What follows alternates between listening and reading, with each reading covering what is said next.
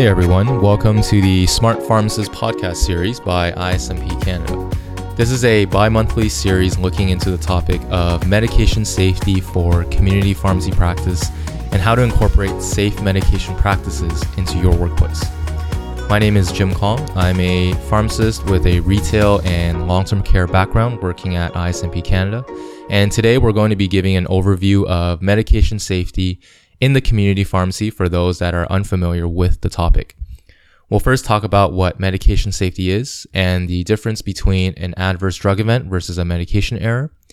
We'll then go over the top 5 most commonly reported types of medication incidents collected by our incident reporting program used across Canada.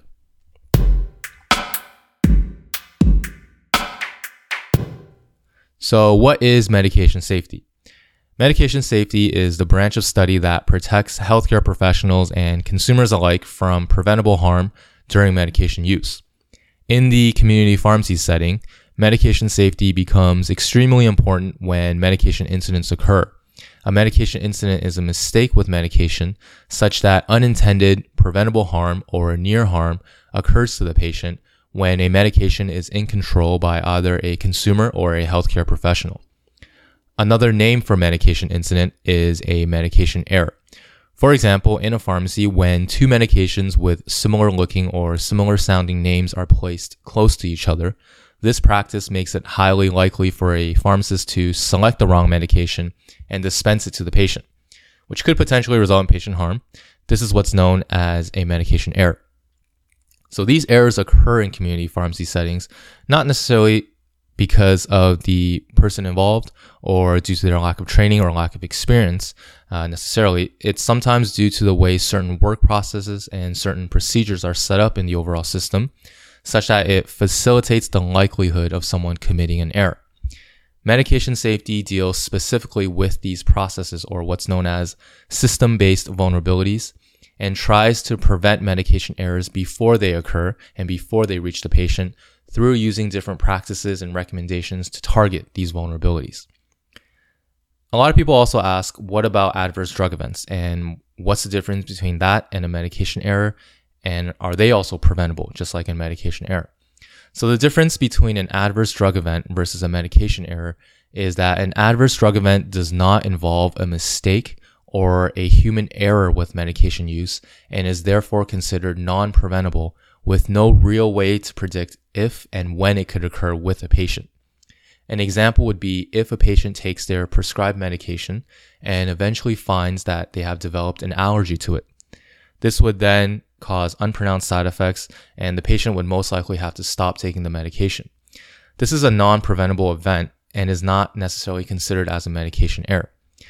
So this is the key difference that drives medication safety, since medication errors pose such a significant threat to patients, and given the fact that compared to an adverse drug event, they actually are preventable, this means in theory patients should never encounter these type of errors. However, we'll see this is not the case in real practice.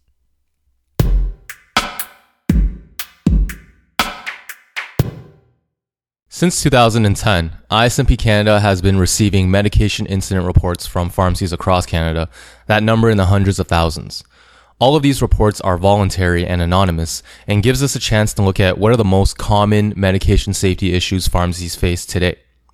When we take a look at all of the incidents collected over the years, the top 5 types of incidents reported are incorrect dose and frequency, incorrect quantity, incorrect drug, incorrect prescriber, and incorrect strength and concentration.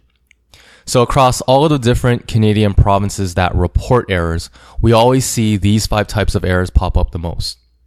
Depending on the medication involved, an error such as giving out the wrong strength of a medication, for example, warfarin or methotrexate, or giving out an incorrect drug altogether, can really have devastating impacts on the patient's health and safety.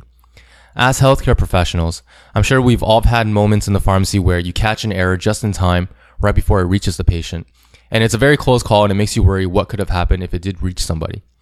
In the worst case scenario in recent years, there have been catastrophic incidents involving the wrong medication or the wrong dose being dispensed to patients that ultimately led to patient death.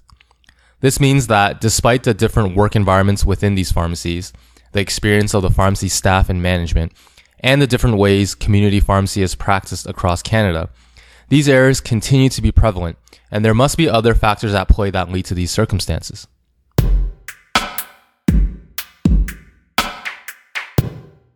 In many of the pharmacies I've worked at, and I'm sure for the majority of pharmacists out there, medications are organized alphabetically or by formulation. For example, creams are all placed together, eye drops are all placed together, and inhalers are all grouped together. This kind of practice is very logical, but it also makes it very easy to pick up the wrong medication sometimes, especially if the name or packaging looks very similar. For example, the drug pair of Celebrex and Celexa. Celebrex is an anti-inflammatory and Celexa is an antidepressant. They do very different things, but they have very similar names. And if you're in a rush or if you're the only person working in the pharmacy that day, you could easily make a mistake and pick up the wrong stock bottle.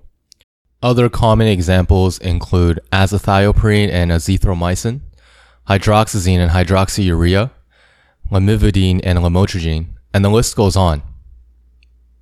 Some effective recommendations that have been used in the past are to incorporate what's known as tall man lettering, or differentiating drug names on prescription labels, manufacturer bulk bottles, and drug records in the dispensing software by capitalizing or highlighting the different lettering amongst similar names. In our example of hydroxyurea and hydroxyzine, the remainder of each name will be highlighted and capitalized. So UREA in hydroxyurea and ZINE in hydroxyzine.